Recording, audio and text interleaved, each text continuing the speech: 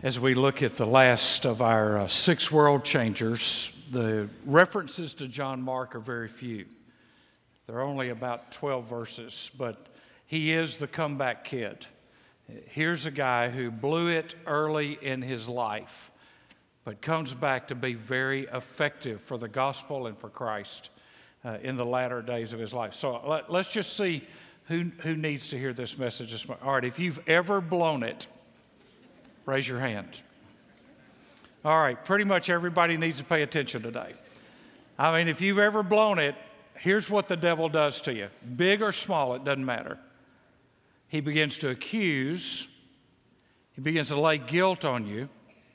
He begins to tell you that God won't forgive you. You can't come back from that. You're not good enough. God won't show you any favor. You're just off the mark, and you're never going to make it. And if you let him, he will beat you to death with that attitude. That he will make you think that your failure is final. And that is a denial of the gospel of grace. And John Mark is a wonderful example. Here's a man who is much like Simon Peter, who had great moments but then blew it, but then came back to be effective. There are only about a dozen verses about John Mark in the Scripture, but they are significant because they give us his timeline. This is a story that has drama in it, conflict, failure, and restoration. And so it's important for us to learn from this young man who was chosen to be on the first missionary journey.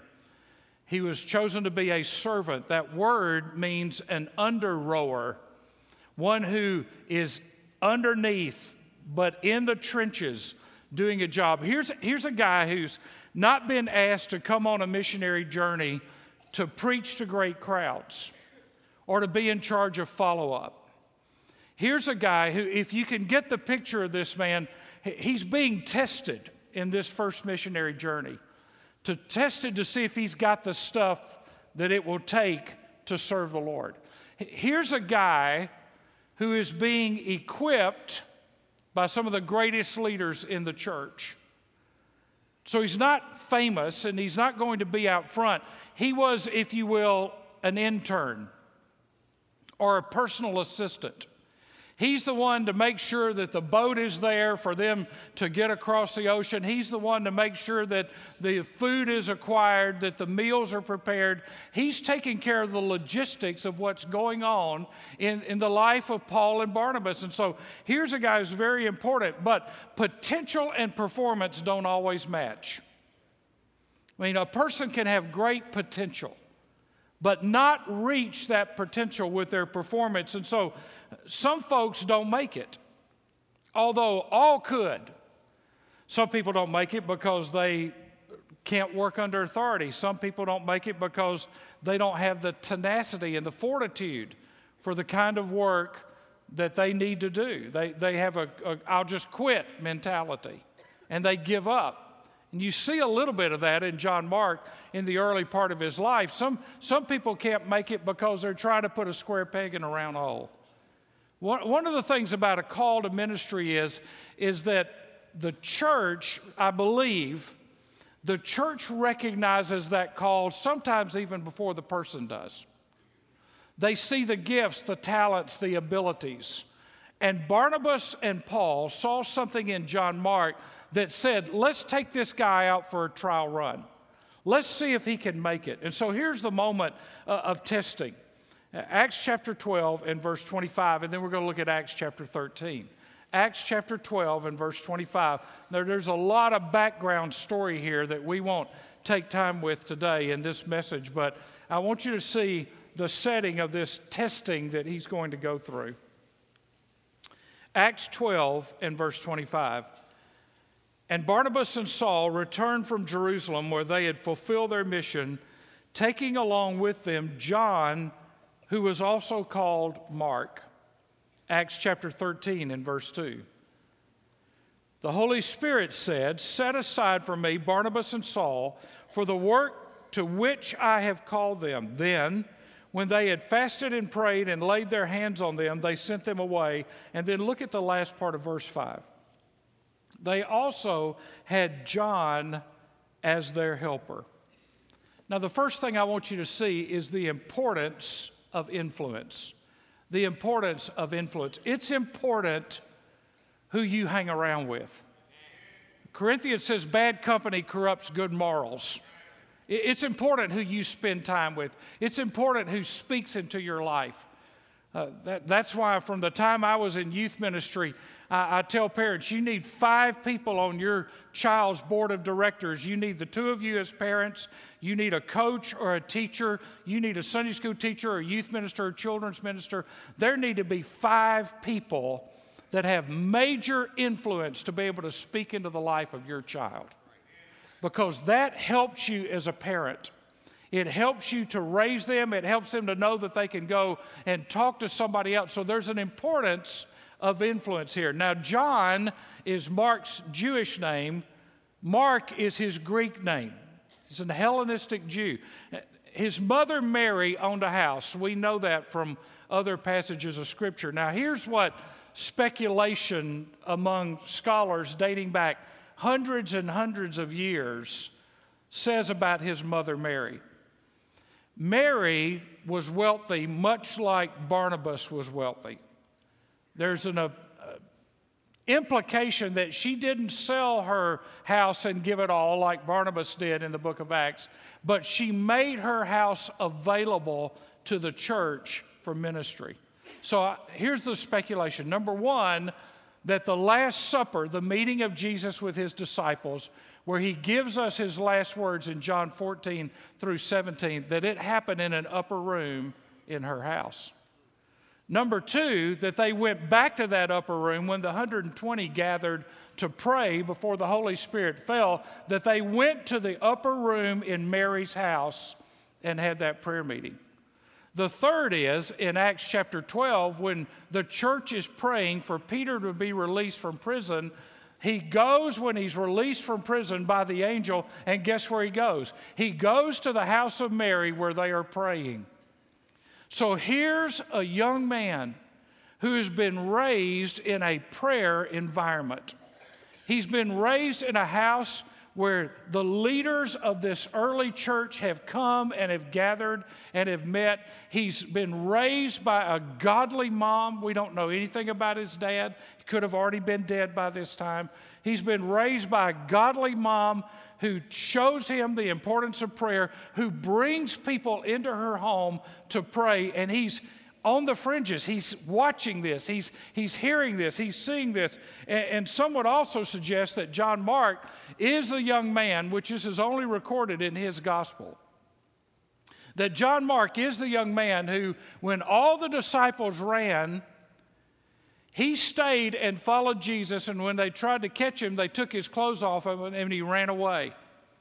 And the reason there's speculation that Mark is that young man is he would never have been self-serving enough to say, I was the guy who followed Jesus when the disciples ran away. But he's the only one that mentions it. He's the only one that mentions it, so either he was the young man or Simon Peter, having followed from a distance, knew it was him, because Simon Peter's the one who told Mark the story of the Gospels and wrote it down for Simon Peter. So you have to think this mother's home is a place of influence, that Simon Peter was a man who had great impact on his life. In fact, in 1 Peter, Simon Peter says he's my son. He just was like a son to him. I have young men that have come out of the ministry in this church and outside of this church that are like sons to me, because I've seen what God has done in their life, and God has raised them up either when I was in youth ministry or as a pastor, and God's done something in their life significant. And I would say of them very affectionately, they're like my son. That's what Simon Peter says. Simon Peter says this guy's like his son. He's surrounded by Christian leaders. Now, in the days before hotels, you know, you got your nice hotels, and then you got your Motel 4, and we'll get the other 2 back to you later. You rent the roaches by the hour in those places. But in the days before hotels, a lot of people used to have traveling preachers in their homes. If you go in my office, you will see a window frame that is out of the front window of Vance Havner's house, which is being restored by a church in North Carolina. But you will find the bottom half of that window, entire window frame in there, and I have pictures of Vance Havner inside that window. That window came out of what was known in the Havner home as the prophet's room. It was the only bedroom that had a fireplace in it. It was the largest bedroom. It was the parents' bedroom, but when a traveling preacher came, and they didn't have a full-time preacher in those days in Hickory, North Carolina, and so when a traveling preacher came, he would spend the night at the Havner home on Saturday night and Sunday night before he was off to his next place. And Vance Havner said, it was the one time that my parents let me stay up late on Saturday night before church and on Sunday night after church to hear these preachers tell the stories about the people that had been saved, the lives that had been changed, the churches that they had preached in, the revival meetings they had done. And it wore off on this young preacher who became a preacher himself at the age of 12. Preached his first sermon when he was 12 years old. Had to stand on a stool because he was so short he couldn't see over the pulpit, so he had to stand on the stool with his father on one side of him and a deacon on the other side of him to preach his first sermon. He was influenced by men who came inside his home. Billy Graham tells the story of his growing up on a dairy farm, and to try to influence her children for the gospel, when a traveling evangelist would come in, that evangelist would stay in the Graham home on their farm so that there would be positive influence in the lives of those children. Let me ask you something. Who are you allowing your children to rub shoulders with?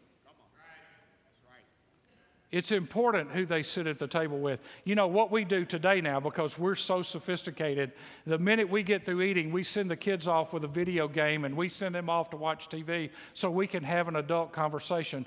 Your adult conversations sometimes need to include your children and your teenagers because they need to hear of great faith. They need to hear what God is doing. And if the conversation is not on that level, you might want to ask, why is it not on that level? You know, one of the things we did when our girls were growing up, we would take them to eat with us when we would go out with Ron and Kay Dunn, and when we would go out with other people, we would take them to those meals with us because we wanted them to see, first of all, we weren't the only people singing this song about faithfulness and walking with God. We wanted them to rub shoulders. We wanted them to know the hearts of some of these great men and women. And so even when they were little, we would take them with us to these meals. We wouldn't get a babysitter. We would take them with us because we wanted to pour into them with the lives of others. There's the person of influence. There's the importance of influence. Secondly, the danger of secondhand experience. The danger of secondhand experience.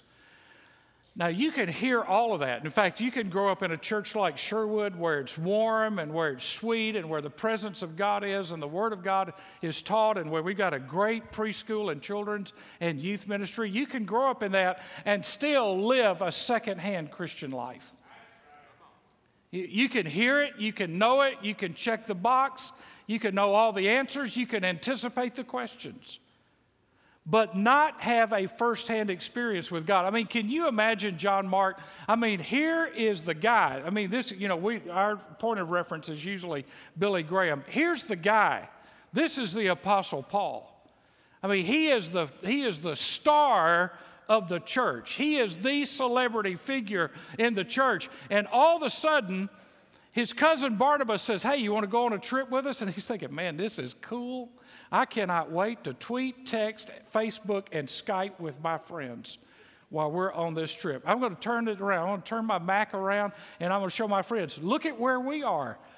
You've never even been 2 blocks from home. Look at where I am. I mean, he's so excited, but he's excited about someone else's experience. You see the danger? That's what happens to us when we watch football games. We get excited when somebody wins, and we act like we won. And we hadn't got a bit of dirt on us, no bruises, and we're not going to have to sit in an ice tub for the next 24 hours getting over the beating that we just took. Well, we won. You know, we wear the colors. We put the flag on our car. We put the decal on. We put the bumper sticker on because we won. That's the danger of a secondhand experience. We can think we won when actually we did nothing to contribute to it. But here's John Mark. He's having this experience, but Cyprus is now a long way from home. I mean, it is a long way from home. There are no fast trains, planes, or automobiles. He's a long way from home. It's getting hard. He's surrounded by pagan worship. Now remember, this is a guy that's grown up in a pretty protected environment. He's never been around that many Gentiles in his life, much less pagans. Now he's around all this paganism and all this false worship. And some people see Paul's refusal to take him on the second journey as thinking that John Mark didn't have what it took to have a passion for evangelism and for missions. That Paul looked at him and said, this guy doesn't care about a lost world. I'm not going to take him with me. That's speculation. But to top it all off, Paul and Barnabas are going to go further. I mean, John Mark's probably thinking, hey, a couple of weeks, church mission trip, that's pretty cool. But they're going to go further, and so he bails out. Maybe he begins to justify to himself, you know, I've been here long enough. I didn't sign up for the full tour of duty. There's no contract that I'm obligated to. Maybe he says, you know, I'll go back and help Simon Peter at home. I'm hearing some good things there. Maybe my mom needs me. Maybe he misses his mom's mashed potatoes and turnip greens and sweet potatoes and apple pie. Maybe he's just missing a good home-cooked meal. It could be. You have to use your sanctified imagination. But it could be that John Mark had a little bit of a problem because in Acts chapter 13, Luke quits writing about Barnabas and Paul, and he flips it and starts saying Paul and Barnabas. It could be that as a young man, he wasn't mature enough to handle the fact that his cousin Barnabas was not going to be the lead dog anymore. And so out of respect for his cousin and not real sure about why this is being told this way, he just says, you know what, if my cousin Barnabas is not going to be in charge, Paul is too hard to work for. Now, by the way, let me just tell you something. Paul's staff would have been a tough staff to work on, okay? Paul's staff would have been a tough staff to work on. And so he leaves. But the point is, this is not the end of the story. This is not the end of his story. And so this short-term missionary suddenly, look at chapter 13 and verse 13. Maybe not so suddenly. Maybe he'd been thinking about it for a while. John left them and returned to Jerusalem. John left them and returned to Jerusalem. Paul and Barnabas go on to have an incredible, successful journey, but there's a moment of rejection. About a year later, Paul says, time to take another trip, time to take another missionary trip. And since that time, John Mark's been home. You know, good to be home. James is the pastor. Nothing like being at your home church. And James is the pastor, and God's doing some great things. The church is exploding and growing in Jerusalem.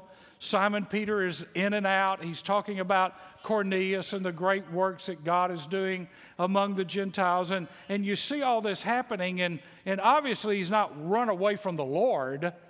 He's just come back home to a comfortable church and to a comfortable setting. So here's John Mark. I think the whole time he's home, singing the songs, enjoying the worship, probably witnessing to people, telling people the good news, maybe even going to some Sunday school classes and talking about his missionary trip. I think the whole time the devil is beating him over the head. I think the whole time the devil is whispering into John Mark's ear, you're a loser. You couldn't even make it on one missionary trip. You had to go home and see your mama, didn't you? You couldn't even get away. You're just a mama's little boy. You couldn't even get away from your mama. I think the whole time John Mark was being beaten up by Satan, who is called the accuser of the brethren. And if you're honest, there have been seasons or moments in your life, and maybe there's one right now, when the enemy's been beating you up about some failure in your life and he won't let it go. So, neither memory nor conscience will let him rest. But somehow, somewhere, in reflecting on that first journey and his failure, John Mark repents.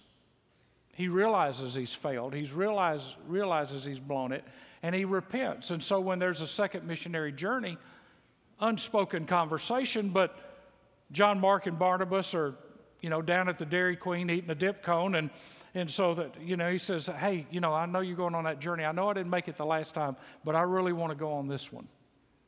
And so I think John Mark wanted to prove himself to Paul. I think he wanted to prove to Paul, I'm not a failure. I know that you've got to think I'm a failure, but I'm not a failure. You just got to give me another chance. And so before I move on here, let me just say that sometimes we put people in a box over something that happened in their past and we never let them get out of it. Now, that's the way the world thinks. That's not the way the church ought to think. And sometimes a lack of grace will say to somebody, no, you blew it right there. You blew it. No, you can get back in your box. Get back. And we treat a person who has blown it like a dog that needs to be put in a cage. And that's not the way we ought to be. There are consequences to our failures. But we shouldn't be the kind of people that act like the world acts and say there's no grace, there's no forgiveness, there's no second chance. That would be the wrong way for us to respond. So, pick up in Acts chapter 15. John Mark hadn't earned any points with Paul, although he has with Barnabas.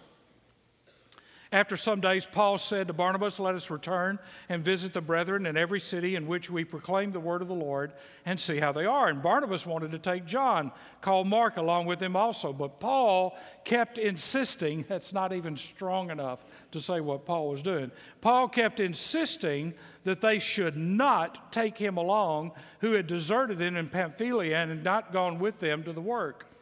And there occurred a sharp disagreement that they separated from one another, and Barnabas took Mark with him and sailed away to Cyprus, but Paul chose Silas and left, being committed by the brethren to the grace of the Lord. Barnabas says, hey, I'll go get John Mark. He's probably already got a bag packed. Paul said, not on your life. That young man's not going with me. He's blown it. He's messed up. There's no way I'm going to let him within a sight of this journey. All we're going to do is end up babysitting him. And there was a disagreement. There was a falling out. Now, was Paul right or was Barnabas right? The answer is yes. They were both right. Because Paul was right because John Mark wasn't ready, but Barnabas was right because he knew there was potential there that needed to be developed and worked on. You see, you need a Paul and a Barnabas in your life. You need somebody to shoot you straight, cock the gun, say, hey, I'm just going to tell you straight out what it is. And then you need a Barnabas to come alongside it and say, now let me tell you how to interpret that. And let me tell you how you can work through it. And let me tell you what you can learn from that. And you need a Barnabas. His name means comforter, one called alongside. You need a Barnabas that can come alongside you when you've blown it to say, now look, here's how we're going to overcome this. And Barnabas took him, and they split ways. And during that break, Barnabas helped John Mark answer some questions about himself. Am I a man that God can use? Am I a person that can be trusted? Am I the kind of person that can overcome the whispers of people who have called me a failure all these years? Now, the last thing is the moment of truth. Because you don't hear about John Mark for 10 years. Now, we don't really know what all Barnabas and John Mark did. We know that they had a ministry, but John Mark drops off the pages of Scripture for about 10 years. The amazing thing about it is when he comes back up, Paul is the one that brings up his name. And Paul doesn't bring up his name by going around to churches and say, let me tell you about this guy that failed me. Let me tell you about this guy that messed up. He's not a sermon illustration. He's on Paul's staff. Now, here's a guy who couldn't cut it, and now he's on Paul's staff. Let's just look at the verses here. Colossians chapter 4, verse 10. It's coming up on the screen. Aristarchus, my fellow prisoner, sends you his greetings, and also Barnabas' cousin Mark, about whom you received instructions. If he comes to you, welcome him. Now, here's what, this is incredible. I don't know if you read your Bible like this. I read my Bible like this. This is incredible. For 10 years, everybody has known that Paul thought John Mark was a failure, that he couldn't cut it. The story, I mean, you know how church gossip is. Everybody knows everything. And the story has rippled across the Christian community, Jerusalem, Judea, Samaria, to the uttermost parts of the earth. John Mark. That's a guy that couldn't take sleeping outside on a mission trip. Yep, know about that kid. Don't give him any big jobs. And look at what Paul says. About whom you received instructions, when he comes to you, welcome him. Paul says, hey, that boy's in good standing with me. Don't you hold his past against him. Don't you lay something on him. Don't you go around and smart mouth about him. Don't you whisper about him anymore. He's in good standing with me. Look at Philemon, verse 23. Epaphras, my fellow prisoner in Christ Jesus, greets you, as does Mark, Aristarchus, Demas, Luke, and my fellow workers. Paul wants the church to know that this guy's made it back. He's come full circle. Now, I want you to turn, if you would, to 2 Timothy chapter 4. Because the greatest compliment that Paul makes to John Mark, you got to always remember this in the context. Paul said, there is no way that guy's going with us on the second missionary journey. The greatest compliment he pays is at the end of his life. And by the way, the things that you talk about at the end of the life are the things that are really important to you. That's right. Paul knows he's dying. Paul knows that he's about to be martyred. 2 Timothy chapter 4 and verse 9. Make every effort to come to me soon. For Demas, remember he mentioned him in Philemon, he's gone now, having loved this present world, has deserted me and gone to Thessalonica. Crescens has gone to Galatia, Titus to Dalmatia. Only Luke is with me. Pick up Mark and bring him with you, for he is useful to me for service. Now, guess what? It's the same word for the job that he had in the first missionary journey. Paul says, I'm about to die, but don't you show up here without John Mark. If you have to go out of your way, if it takes you weeks longer, I want you to make sure you pick up that boy and you bring him with you, because he's useful to me in my last days to do the very things that he couldn't do on the first journey. Now, you want to tell me the importance of a Barnabas in somebody's life? Amen. That when the great Apostle Paul needed somebody to come with him and to stand with him and to be with him as he faced a martyr's death, he said, take that deserter who is now a disciple and bring him with you. You see, failure's not fatal or final. Now, I want to give you some principles here for you to remember. Number one, failure doesn't have to be final. It could be personal, it could be professional, it could be family, it could be business, it could be ministry, but failure doesn't have to be final. It's only final if you let it be final. Secondly, no one gets beyond usefulness. No one gets beyond usefulness. Now, I'm going to stop and comment on this one for just a minute because I think it is so important. And when the Lord showed me this, I mean, just like my eyes went open. I mean, I've lived a long time, and I love John Mark as a character, but I never saw this until this past week. No one gets beyond usefulness. John Mark is the one who wrote the gospel that we call the gospel according to Mark. It was dictated to him by Simon Peter. There are only 4 parables in the Gospel of Mark. 40 times in the Gospel of Mark, it says suddenly or immediately. Now, here's the title that scholars and commentators have given to the Gospel of Mark for the last 2,000 years. Are you ready? This is good. I hope it's as good for you as it is for me. It's called the Servant's Gospel because it pictures Jesus as the servant who serves and becomes the servant who rules. Like, isn't it just like God?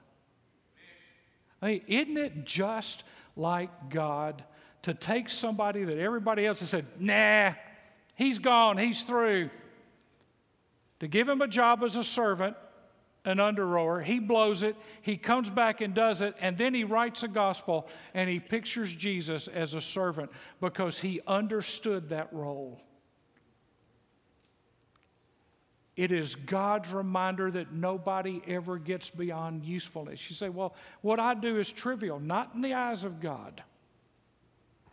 Not in the eyes of God. Number 3, God turns failures into success.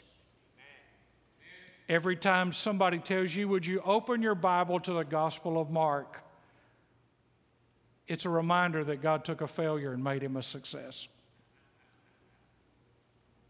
So all across this world, for 2,000 years, people have been referring to the gospel written by a guy that couldn't make it on one missionary trip, but God found him to be useful. Number 4, God turns fear into courage. Whatever he was fearful of, God turned it to courage. Number 5, God rescues those we would cast aside. God rescues those we were cast aside. I just want to stop here and give a story. I don't know really why I'm telling this one, but I need to tell it. We were in line in a restaurant in Pigeon Forge 2 days ago. And there was a little boy, he may have been 10 years of age. And I'm standing in line to make an order. And he's up there, and guess what he's doing? He's being a 10-year-old. Everybody understand what that means? I mean, he's just being he's being a 10-year-old, okay? A 10-year-old is going to be a 10-year-old. Don't expect a 10-year-old to be a 30-year-old. A 10-year-old is going to be a 10-year-old. And he's hyper, and he's bugging his sister and a couple of her friends. And his mom reaches up, slaps him across the face, comes back and backhands him, comes back and slaps him again, and comes back and backhands him again. And I wanted to take the mom out and slap her. First of all, it was a sign she's physically abusing that boy at home. The boy wasn't doing enough to get backhanded or slapped. He was doing enough to come stand in line and stand by me and don't move. But he wasn't doing enough to be slapped around. And I thought to myself, having this message in my mind, who in this town is going to rescue that little boy from feeling like he can't do anything right? Who's going to step in and say, son, I see something in you, maybe even your own mom doesn't see in you. I see potential in you. You see, God would rescue those we cast aside. And if we don't get in the business of rescue, there are going to be a lot of castaways that we could have had in the kingdom.